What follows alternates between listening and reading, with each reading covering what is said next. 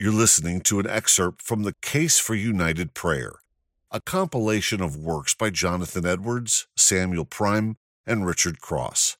The chapter you are about to hear provides a detailed account of the Third Great Awakening that began in New York City in 1857 and spread throughout the world.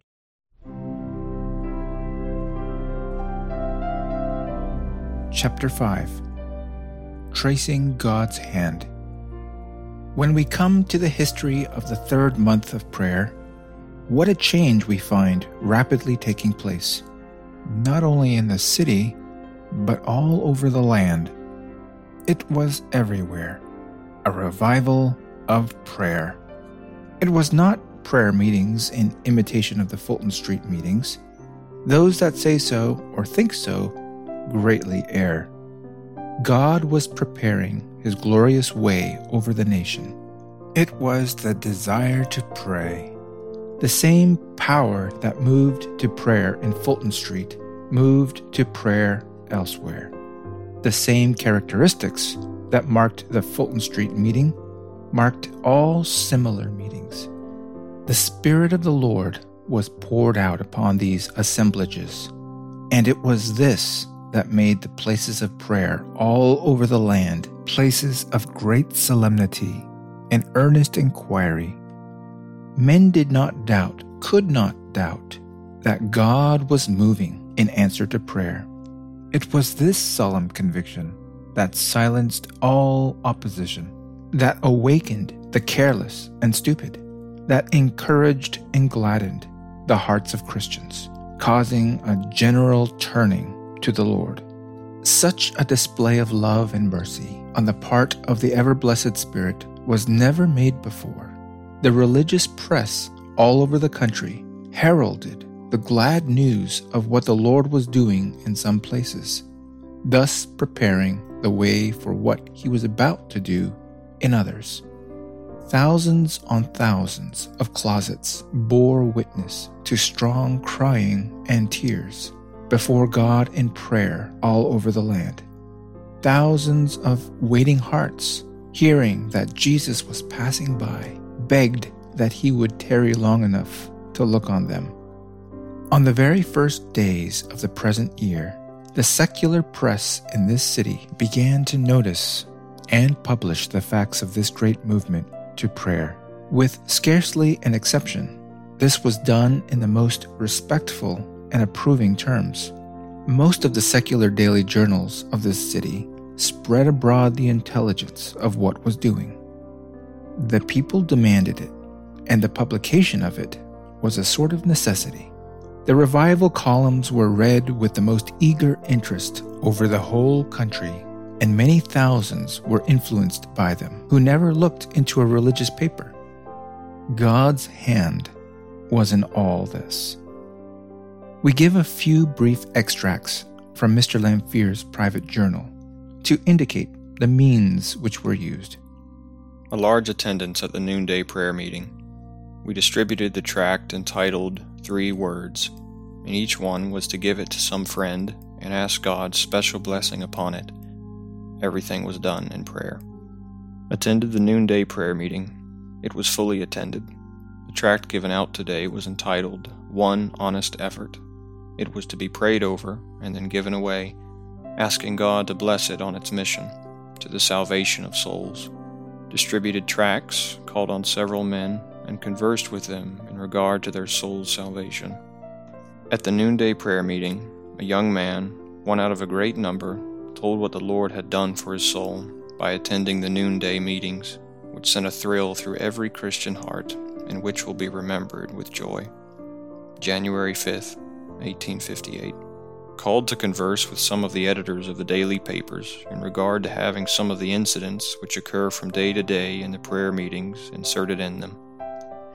This was probably the beginning of the notices of the secular press of the transactions of these meetings.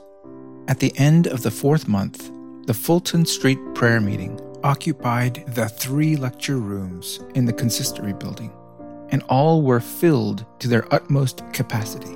So were all other places filled in the cities of New York, Brooklyn, Jersey City, Newark, and their vicinity. But the spread of the meetings requires a more special mention, in order that we may trace the hand of God in this revival.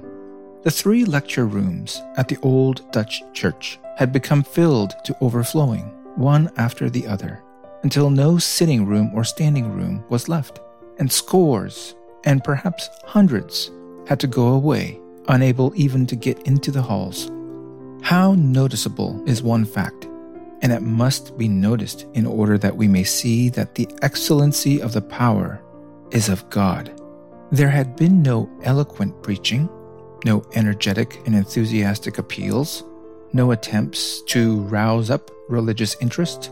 All had been still, solemn, and awful. The simple fact, the great fact was, the people were moved to prayer. The people demanded a place to pray.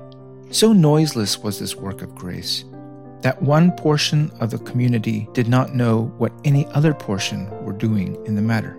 Instead of devising plans and executing them to stir up the community, the whole community, as one man, seemed to be already roused. The daily prayer meeting was not the means of the feeling, but the mere expression of it. Never since the days of Pentecost was such a state of the general Christian heart and mind, and never since the world was made was there such an important epoch. The more we go into the facts of it, the more is the mind filled with adoring wonder and amazement at the stupendous importance and extent of it. Every movement in it seemed to be following, not leading, not creating, but following the developments of a plan already marked out, the end by no means seen from the beginning, and no part of the plan seen, only as it was unfolded from day to day by Him who devised it all. Who would have foreseen the connection of the meeting of 6 men for prayer in that upper room, in which one was Presbyterian, one Baptist, one Congregationalist, and one Reformed Dutch, with the events which were to follow? When was there ever such a meeting before, made up of such elements, met for such a purpose, at such an hour, and gathered up without the shadow of any human contrivance as to any of the results which followed, that haste with which God makes haste, slowly, and by which a whole Christian nation was to be shaken from center to circumference? To this meeting in the upper room, no one knew who was coming, or whether anyone would come, and yet we find there the very elements of that deeply affecting Christian union, which was the golden chain by which millions of Christian hearts were to be bound together as they had never been in all time, by which the true unity of the Church of Christ was to be manifested. Whose hand was in this but the hand of God? And this first meeting was a union of different denominations, as represented there to pray.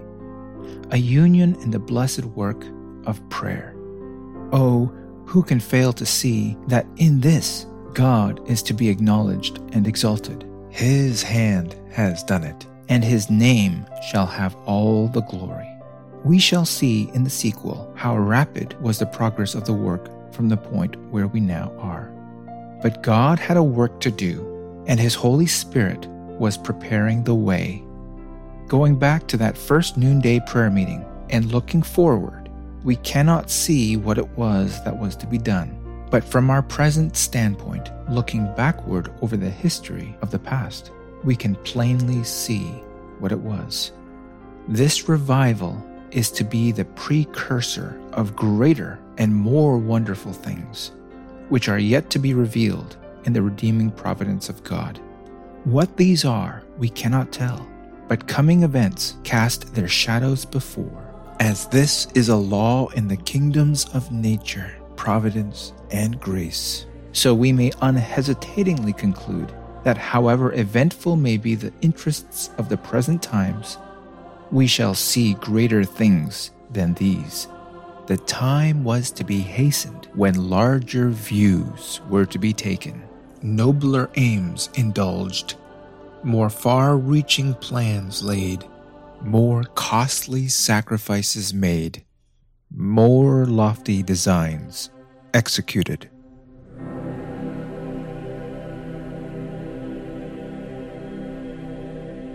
You've been listening to an excerpt from the Case for United Prayer, a ministry of SermonAudio.com. The purpose of this book is simply to inspire and invigorate God's people to take up the same mantle in our own generation and to give ourselves continually to prayer. Remembering God's marvelous works in the past enlarges our faith in the place of prayer and gives us bright hope for the future. May God bless this humble attempt.